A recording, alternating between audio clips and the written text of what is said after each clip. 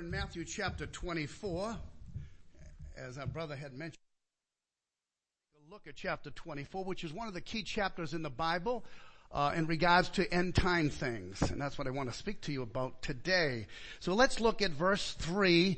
But before you do that, I'm just going to read what Jesus had said in verse 2.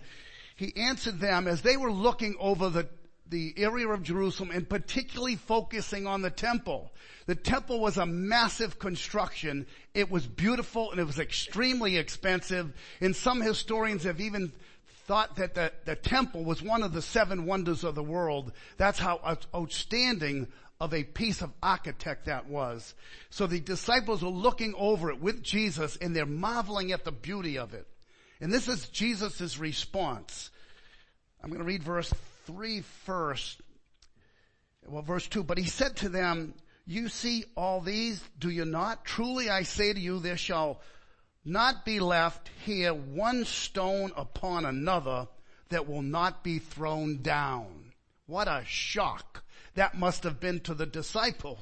They are reveling over the beauty of the temple, and Jesus suddenly interrupts that by saying that not one stone is going to be left upon another, that the temple is going to be overthrown.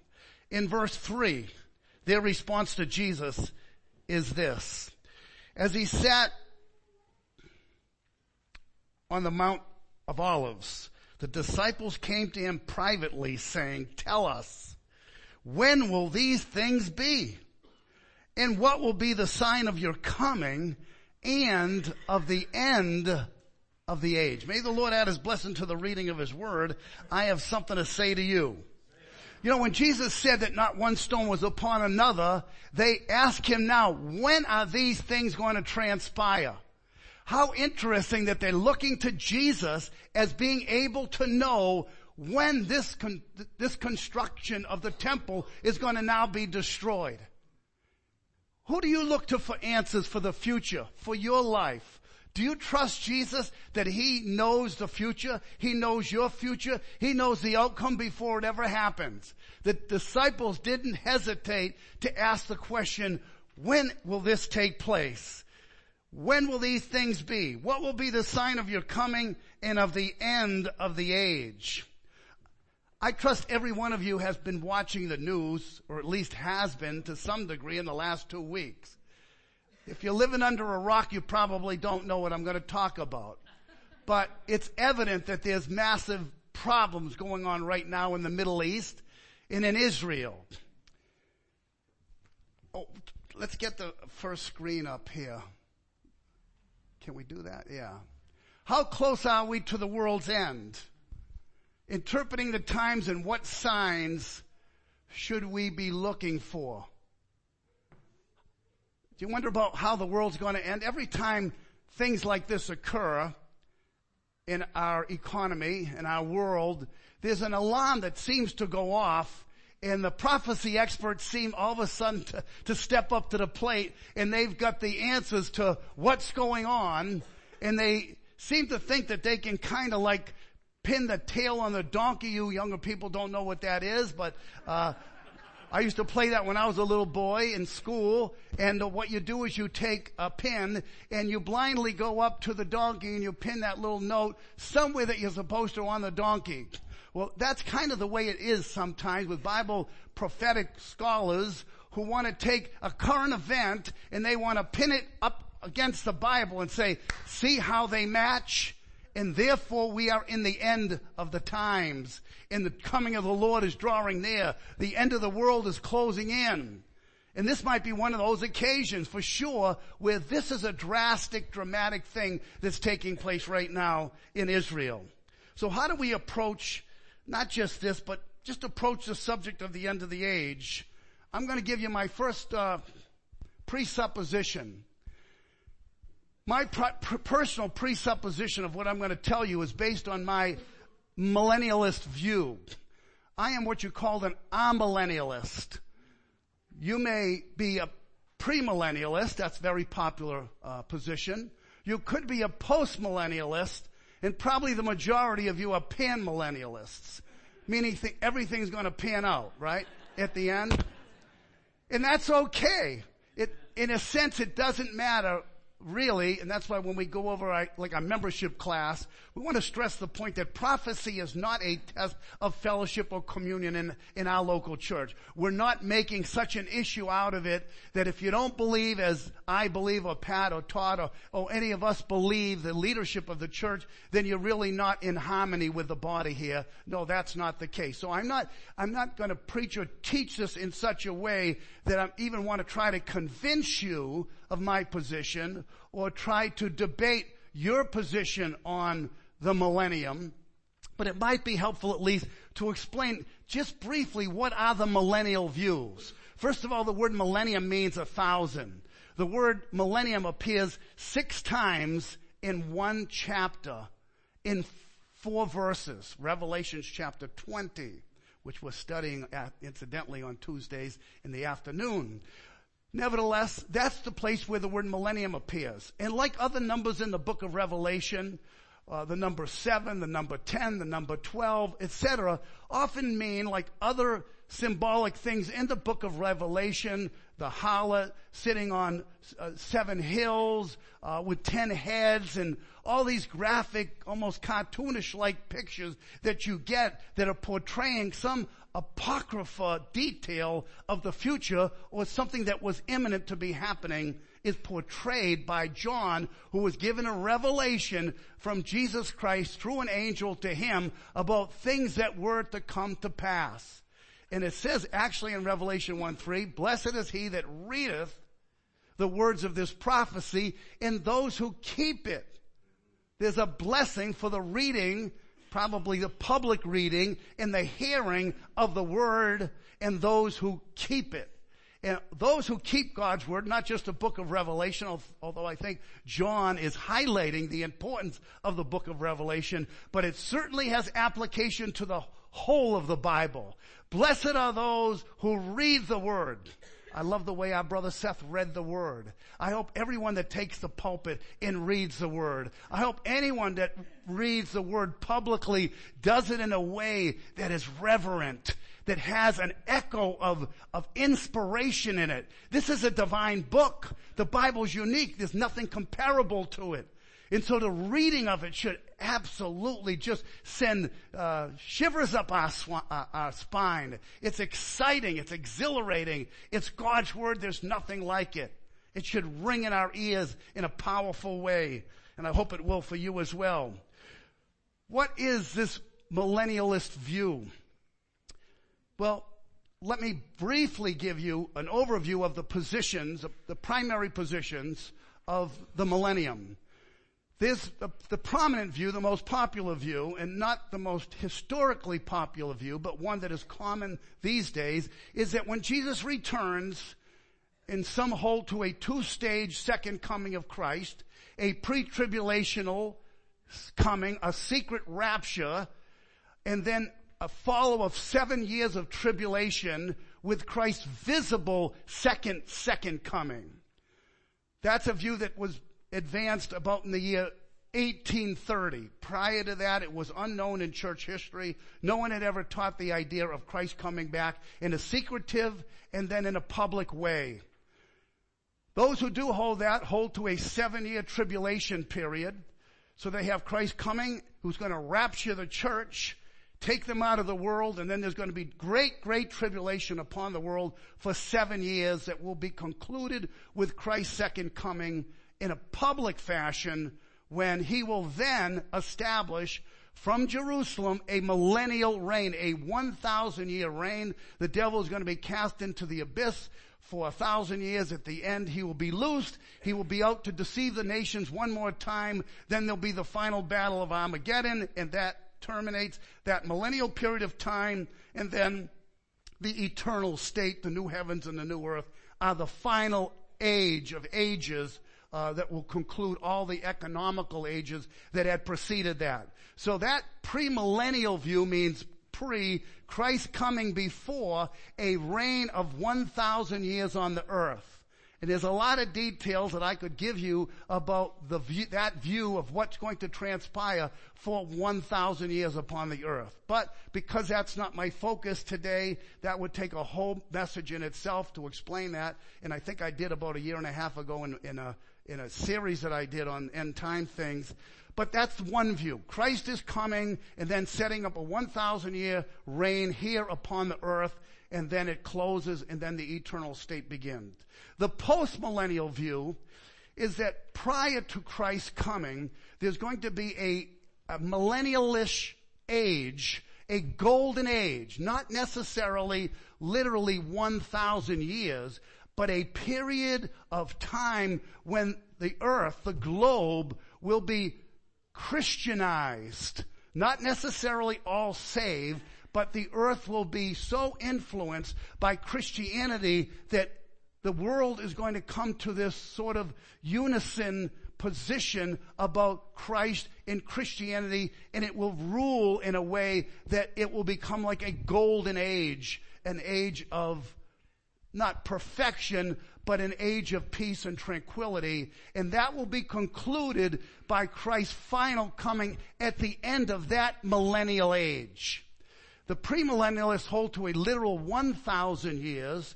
The postmillennialists hold to a long period of time. They don't get specific on the exact amount of years that will be in length, but they simply refer to it as a millennial age, a golden age upon the earth.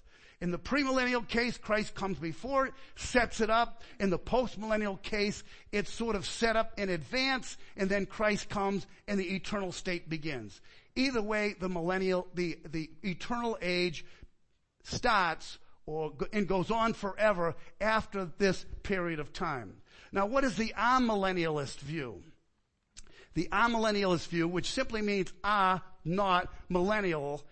Really, the amillennialists is saying we don't believe in a literal 1,000-year millennial reign. We do believe in reign. I believe in the reign of Christ. But I believe that reign is not a physical reign, but a spiritual reign that's going on right now.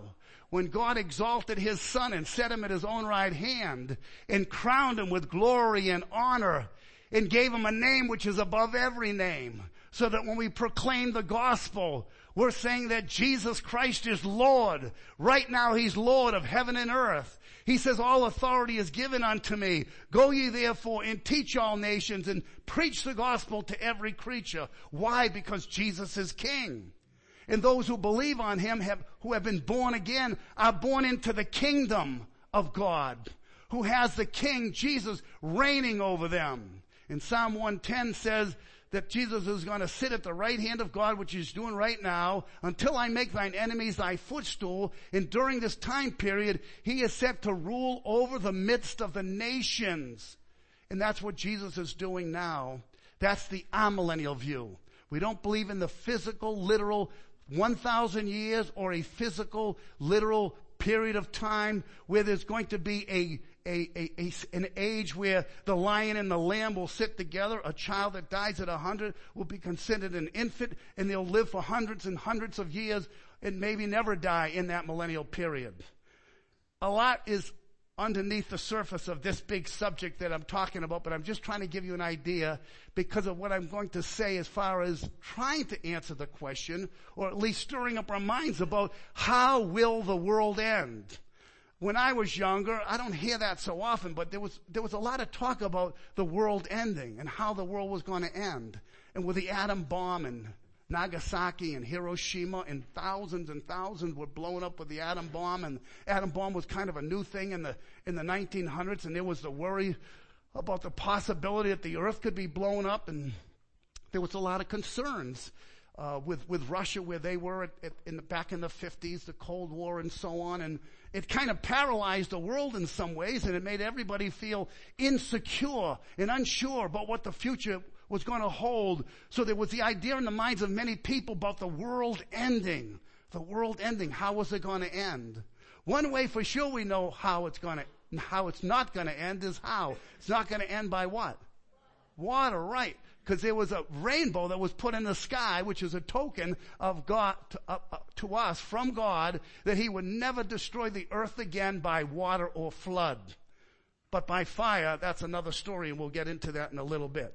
So my presupposition is, number one, that I'm coming from an amillennial perspective. And the reasons why, here's some examples of scriptures that I like to use Jesus said this in Matthew 19:28, truly I say to you that in the regeneration, when the Son of Man shall sit down upon his throne of glory, that's an earthly position, not a heavenly one now, you having followed me, you also will sit on 12 thrones judging the 12 tribes of Israel. So I want to get this word regeneration across to you that occurs at Christ's second coming. Next, Acts 3:19, Peter's preaching says, repent and then turn to God so that your sins may be wiped out, that the times of, there it is again, refreshing may come from the presence of the Lord, and that he may send the Messiah who has been appointed for you, even Jesus. He must remain in heaven until the time for the final restoration of all things, as God promised long ago through his holy prophets. Final restoration. Is that final restoration referring to a 1,000-year period of time, or is it a reference to the eternal state when there'll be a new heavens and a new earth? So what will happen at Christ's second coming? Here's 2 Peter 3, which I think is the clearest passage. The day of the Lord will come as a thief in the night, in the which the heavens shall pass away with a great noise, the elements shall melt with fervent heat, the earth also and the works that are therein shall be burned up. Seeing then that all these things shall be dissolved, as you look forward to the day of God and speed its coming, that day will bring about the destruction of the heavens by fire, and the elements will melt in the heat. When will that happen? Obviously, that's not going to be at the precipice of some millennial period of time on earth, but rather the day of the Lord will initiate this destruction of the elements melting and the fire destroying the heavens as they now is when Jesus comes as a thief in the night. Thieves generally break in at night. That's the appropriate time. They don't break in during the daytime. It's the nighttime that is the time that is to be feared. Okay. Let's move on now. Let's look at, so I just want you to understand that that's the presupposition that I'm coming from. And it really doesn't make a whole lot of difference when we talk about the rest of this, but I just want you to know that there's not, in my opinion, after the second coming of Christ, a 7-year tribulation and then another second coming of Christ and then a setting up of a rule of Jesus in Jerusalem and the rebuilding of the temple, which is problematic because we have a Melchizedek priest who lives and reigns forever and ever. And how can he be reigning as the Melchizedek priesthood and then have an Aaronic priesthood operating in the temple? It just doesn't make sense to reinstitute the sacrificial system, to build another temple with all of the physical furniture pieces in them again, an offering of animal sacrifices, and to shed their blood, and to expect that bloodshed is going to be for the remission of sins. That's how the book of Ezekiel interprets those days, if they're to be understood as a millennial period. There's a problem there. And I've written something that on my own, in my own studies of this subject, 100 problems or 100 difficulties with the dispensational position of the two-stage coming of Christ, but I'm not going to name any of them right now. I just want to generalize for the moment that whether you believe that or not, you must believe, of course, that everything is going to, like Jesus said, heaven and earth shall pass away. Heaven and earth shall pass away. Politicians and governances around the world, they're looking to try to make the world better, I suppose, ultimately, because they think if their government takes over the world, then the world will be fine. If this government takes over the world will be fine. If we can take care of climate control and all these other things, as if they are the gods now that are going to change everything and bring everything into a utopic state. They've been fooled, of course, and that's a folly of the highest order. All right, let's move on. So the first hypothesis, Jesus, could he come at any moment? Did the first century writers, the apostles and disciples, inspired by the Holy Spirit, who referenced about the second coming of Christ? For instance, Titus 2:13 says, looking for that blessed hope in the glorious appearing of the great God and our Savior Jesus Christ. There's a passage that's indicating that there's an expectation of Christ coming. But could Christ have come in the first century? Or did things have to transpire before Christ would come? One very simple example we've already read, and we read it in Matthew 24. but it's corresponding passages in Luke 21 when Jesus is talking about the destruction of the temple.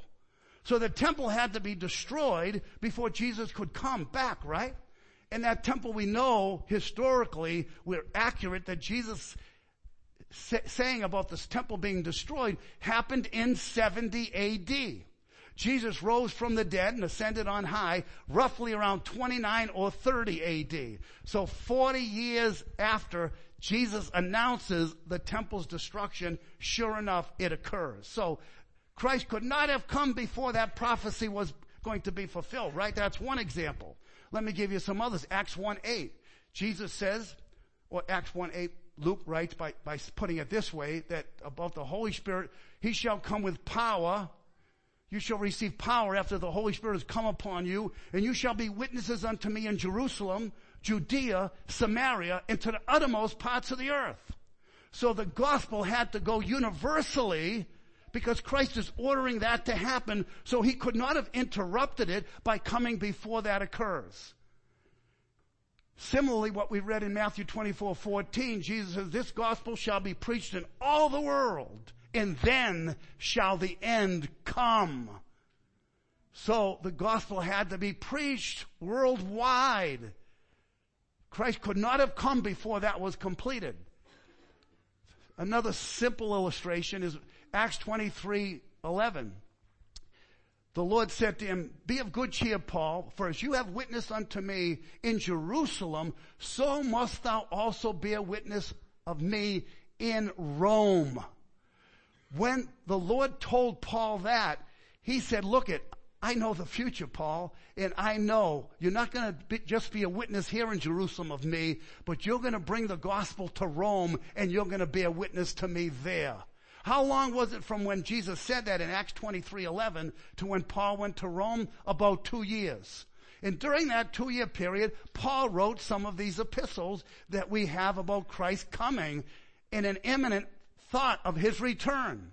But we know that Christ could not have returned before Paul had gone to Rome and witnessed there as a Christian believer in the city of Rome.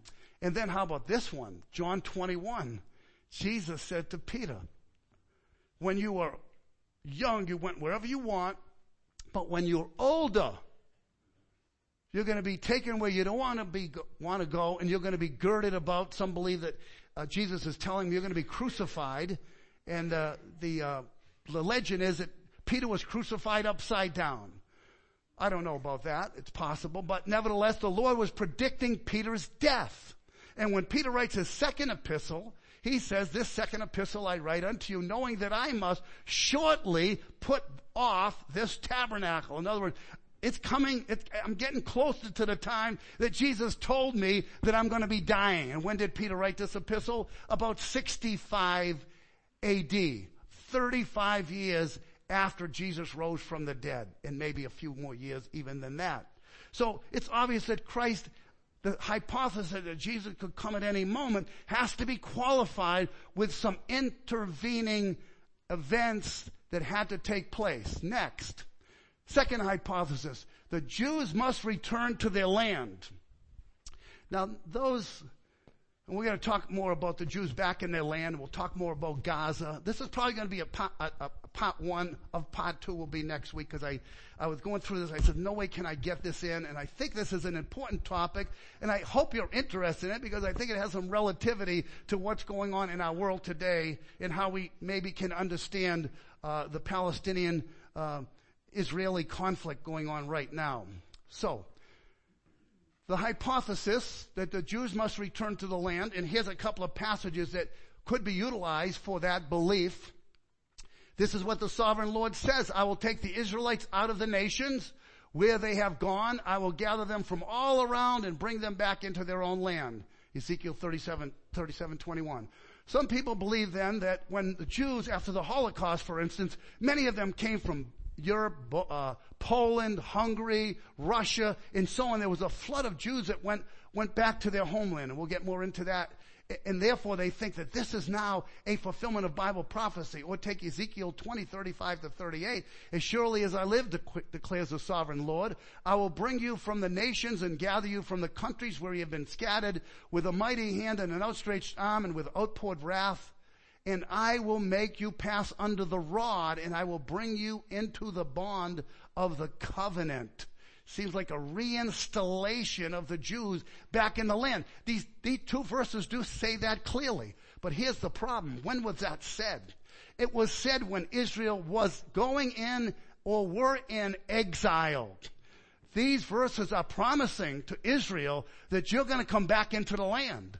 When they were exiled in 722 BC under the king of Assyria, forget his name, it's a funny pronunciation anyway. Well, when the Israelites were removed, the northern kingdom was removed, and then the southern kingdom was removed. When Babylon moved in under Nebuchadnezzar, they leveled the city. The people, like the ones up north, they were all exiled. So the land was essentially barren. But here's a promise that's stated while they are in exile about their returning back to the land. And as we read in the book of Ezra and Nehemiah, that's exactly what's happening. They go back and they repopulate the land. And they build the temple and they get jumped, you could say, back into their Judaistic practices and their Levitical practices. So that, I think, is a false hypothesis that the Jews, using these verses, had to return to the land. Let's look at the next hypothesis. The land promised is yet to be fulfilled.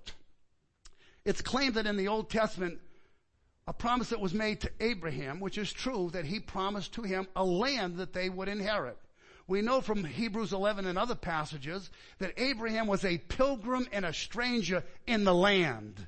These all died in faith, and you have the references of all of them in the book of Hebrews, not having received the promise. And one of those promises had to do with the promised land. It had not been inherited by Abraham, particularly Isaac or Jacob, the patriarchs namely.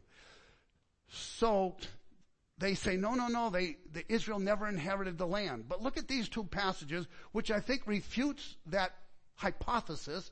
The Lord gave to Israel all the land that he swore to give to their fathers, and they took possession of it, and they settled there. The Lord gave them rest on every side, just as he had sworn to their fathers. Not one of all the Lord's good promises to Israel failed. Every one was fulfilled. Joshua 21:43-45, and now the next one, 1 Kings 4:24-25. Solomon had dominion over all the region west of the Euphrates, from Tifsa to Gaza, over all the kings west of the Euphrates, and he had peace on all sides around him, and Judah and Israel lived in safety from Dan even to Beersheba, every man under his vine and under his fig tree, all the days of Solomon. I don't think that those two verses can be easily refuted to deny the fact that Israel had inherited the land that was promised to them from Abraham. You can search the New Testament. You will not find any holdout of promises to Israel of a future inheritance of the land. Land promises are no longer significant. As we read last week in the Gospel of John, when Jesus says to the Samaritan woman, who really believes that she is on sacred ground, and this is where true worship takes place. Just like the Muslims, they think that true worship comes through Ishmael, not through Isaac. And therefore they are the ones, and they have the place. Well, the Samaritans similarly believed that they had the place, and that this was a true place of worship. But Jesus says, the hour is coming, as we said last week, and now is, when the true worshipers shall worship the Father in spirit and truth. That neither here, on this mount, nor in Jerusalem. In Acts chapter 4:24-6 says that the Jerusalem, which now is, and Paul's writing around 55 or so AD, is saying that Jerusalem, which now is, the now is Jerusalem at that time, is in bondage with her children, but the Jerusalem which is from above is our mother. Not a Jerusalem that is below, but a Jerusalem that is from above. That's where God is worshipped in spirit and in truth. Not a physical place that's going to be any longer considered to be a sanctified location.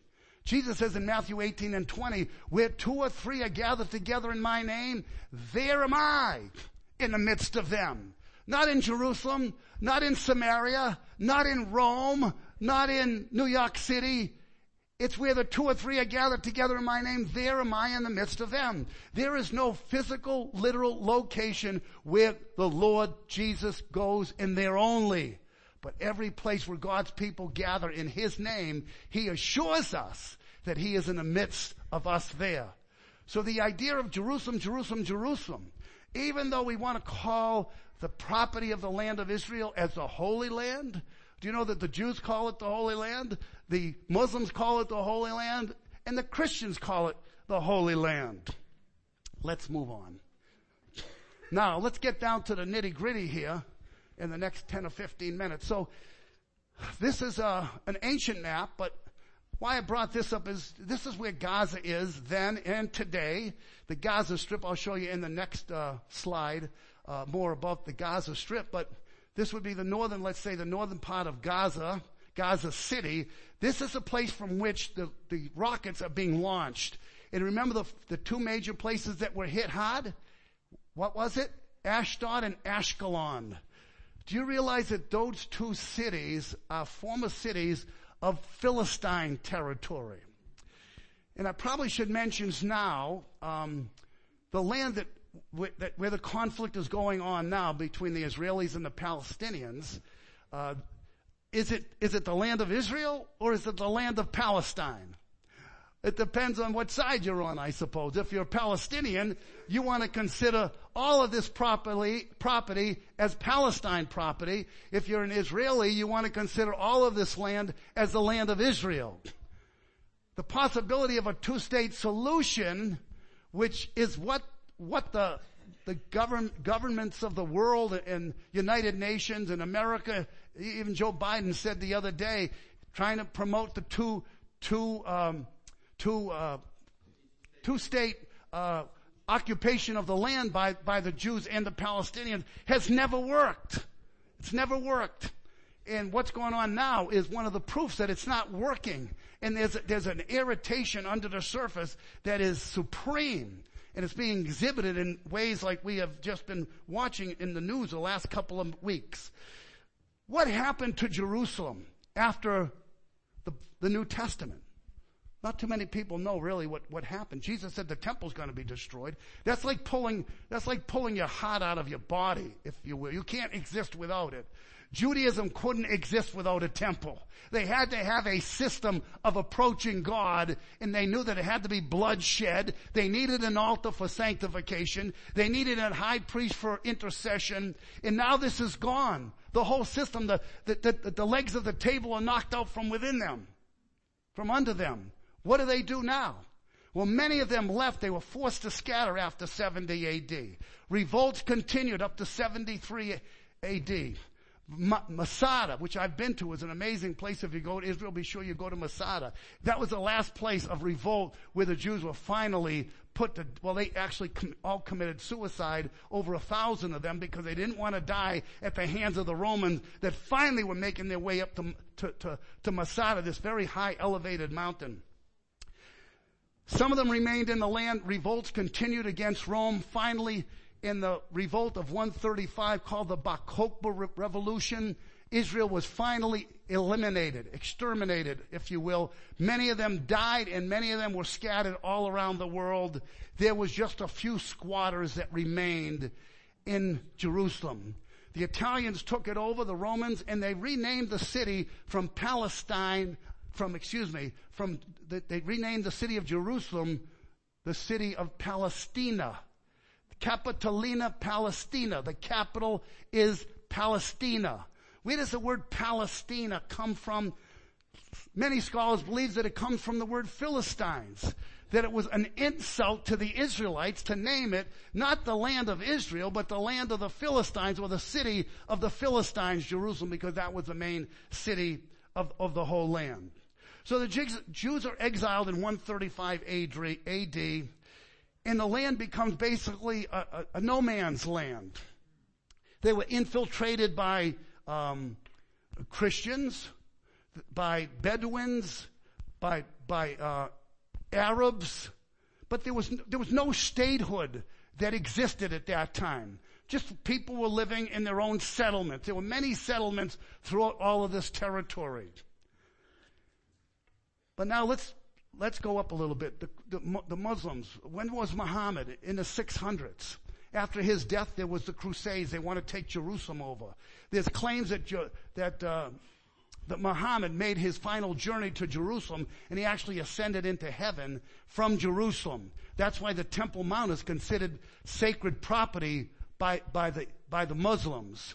And they actually have the Dome of the Rock, which is where they believe that Muhammad himself actually ascended into heaven. So in their religion, that's a very sacred spot, Jerusalem, to them. And they actually have rights and possession of the Temple Mount, which was given to them, as I understand, in 1967. So anyway, there were the Crusaders that came in around 1095 or so. They came to take over the city as well. There were battles over and over again over Jerusalem and over the land of Israel.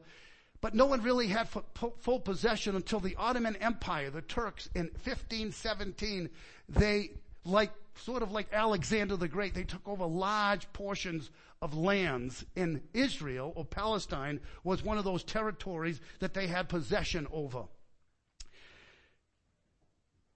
They had rule over them until the World War I. And at the end of World War I, Britain ended up having the rights and rule over the land of Israel, or Palestine, whichever one you want to call it.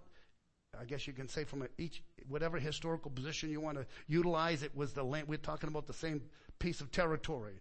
So the Brits had rights over it. So Lord Balfour, who was a foreign secretary of the British, had come up with a declaration stating that this land now could become the national home for the Jewish people. In 1881, the Zionist movement began among Jews, a desire to go back to Israel, to their homeland. This was an anti-religious movement. It was totally political. It was not religious. The ones that were living in the land in 1881, namely Jerusalem, and some other area out in the way settlements, there were approximately 20,000 Jews in 1881 that occupied the whole land, versus the Arabs were 500,000 that were living in the land at the time.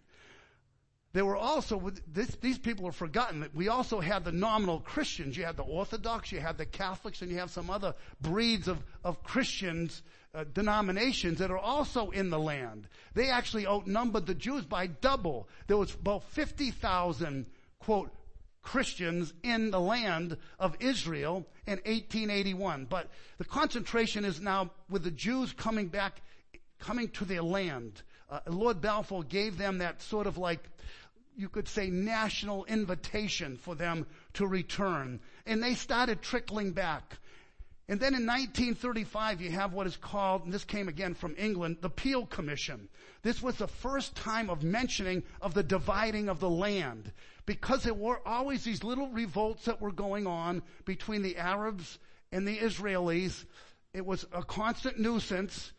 The English were getting disgusted with it, didn't know how to handle it. There was a commission that was established called the Peel Commission, and they proposed to the Palestinians and Israelis that they would divide the land and give a portion to them and a portion to the other.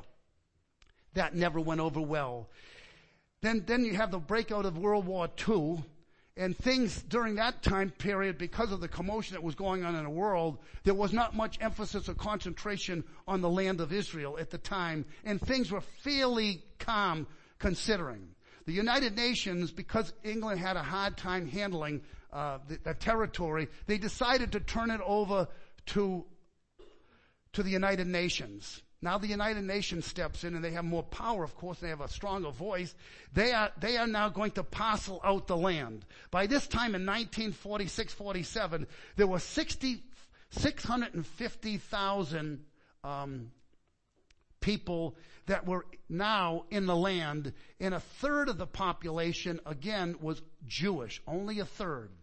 It was decided that Israel was going to be given 55% of the land, and the Arabs were going to get the 45% of the land. Well, you can see how they would react to that. The reality is, a lot of that 55% of the land was desert land. It wasn't land that you would want to build on. It wasn't desirable land at all. So war breaks out, as you all know that, which is big, in 1948. Other nations got involved. Israel comes out the winner, and they now then declare themselves for the first time as an independent nation, the nation of Israel. They fly the flag, and they're classified. This is a self-acclamation that they have now gained statehood. To this day, of course, the Arabs reject the idea that Israel has rights to the land and that they are the genuine and only occupants of the land and that they cannot claim it as their own. This is what's causing the feud. This is what caused those rockets to fire to Ashdod and Ashkelon, and they're heading towards Tel Aviv. Just to give you an idea too, Tel Aviv is the largest populated city in the land of Israel, close to 1 million, and for the most part, they are a very highly secular city. The Jews of Jerusalem consider it to be the city of sin. And they actually go there to try to proselytize their own Jewish countrymen to come into Judaism. But there's a lot of friction there. It's estimated that only about 30% of Jews are actually religious in the land of Israel. It's a minority group. They don't have the kind of effect that you would think. And I think Christians, in our simplicity, we think, oh, the Jews. The Jews are not united at all. They're very divided between not just secular and religious, but you have the Orthodox, you have the Reformed, you have the Conservative, you have the ultra-Orthodox, you have the Hasidic Jews. So you have a variety of denominations among the Jews. And if they're anticipating building the temple and having a high priest, I'm not sure what group the high priest is going to come from. That would be a major conflict among themselves. Well, next week I really want to talk about the signs of the second coming of Christ. Because what happens when Christ returns, and again, I'm giving it to you from a millennial perspective. When Christ comes, it ends. It ends everything on this world as we know it. And we're going to talk about what kinds of things can we be looking for? What can we expect? Because in Thessalonians, the word was out, not by Paul, but some were forfeiting his writings, saying, not forfeiting his writings, what's the word? Huh? Forging his writings, that's the word. Forging his writings as if they were coming from him, saying that the Lord had already come. He says that's nonsense. It can't come unless, and we'll talk more about what are the unlesses that have to happen before Christ can return. And the belief that, and understanding that when Christ returns, he's going to set the record straight. There'll be the institution now. The day of the Lord will come as a thief in the night, in which the heavens shall pass away with a great noise. The elements shall melt with fervent heat. And we, according to his promise, we look for a new heavens and a new earth. And that's going to happen at the second coming of our Lord Jesus Christ. Anyway, I hope this kind of whets your appetite. Keep reading the Bible. I'm not saying that I have all the answers for sure. Don't count on everything that I say or believe necessarily to be what you have to believe. But we do need to believe that Christ is coming again. That the Lord has the earth in his hands. This world is in his hands. The Hamas, the Hezbollah, you name it. He's over it all. He was over Nero in the first century. We can't deny that he's over all of this. Why he does what he does? His footsteps are not known, the Bible says. His ways are past finding out. We just sit there and we're in a waiting posture and say, even so, come Lord Jesus. What should our attitude be towards a Jew? We want to see them saved. We want, the most favorable witnesses that I've ever had and enjoyed the most is talking to Jewish people, especially intelligent Jewish people who might know their Bible, and open up the scriptures with them and talk to them about who is this prophet that Moses said that the Lord your God is going to raise up unto you, one like unto me. Him shall you hear. Who is that new prophet that's supposed to come? Who is the Messiah? Is not Jesus Christ, the Son of God, the one who fulfilled those promises, that one would be wounded for our transgressions and bruised for our iniquities, and the punishment of our peace was going to be upon him? I have believed on Christ. I'm saved. I'm now a child of Abraham by faith in Christ. I'm in the spiritual family. I'm a Jew inwardly by the circumcision that Jesus performed upon my heart. We should love the Jews. We should love the Arabs. We should love all people in that we want to see everybody evangelize. The LGBTQ community, whoever has a soul in their body, they need to hear that Christ died for the ungodly. And our hopes and desires are that they will be repentant sinners, that they will come to Christ. They will know Him as the King of Kings and Lord of Lords of their life, and that they have a relationship with the true and the living God. And they can say, my life is bound up in the person of the Lord Jesus Christ. Let's close in prayer. Father, we thank you that, Lord, we don't understand why things happen the way they do. And Lord, we ourselves get terrified, Lord, when we see fellow human beings handled the way they have been, beaten, kidnapped, beheaded, put to death, burnt. Oh God, we're humbled. It's horrifying, Lord. Lord, have mercy, we pray, on many in Israel, in Palestine, Lord, and what's transpiring. Lord, you know what's going to happen before it happens. We don't, Lord. But if World War III breaks out and there's a Middle East crisis that raises itself to a level where many nations, including the United States, is involved, Lord, we're going to trust you nevertheless, because we know, Lord, that you are going to come. And we say even louder and louder, even so come, Lord Jesus, when, as you said, heaven and earth will pass away. And we know that that will transpire according to your plan and your purposes. Receive our praise and thanks, O God, in Jesus' precious and worthy name. Amen. Let's close.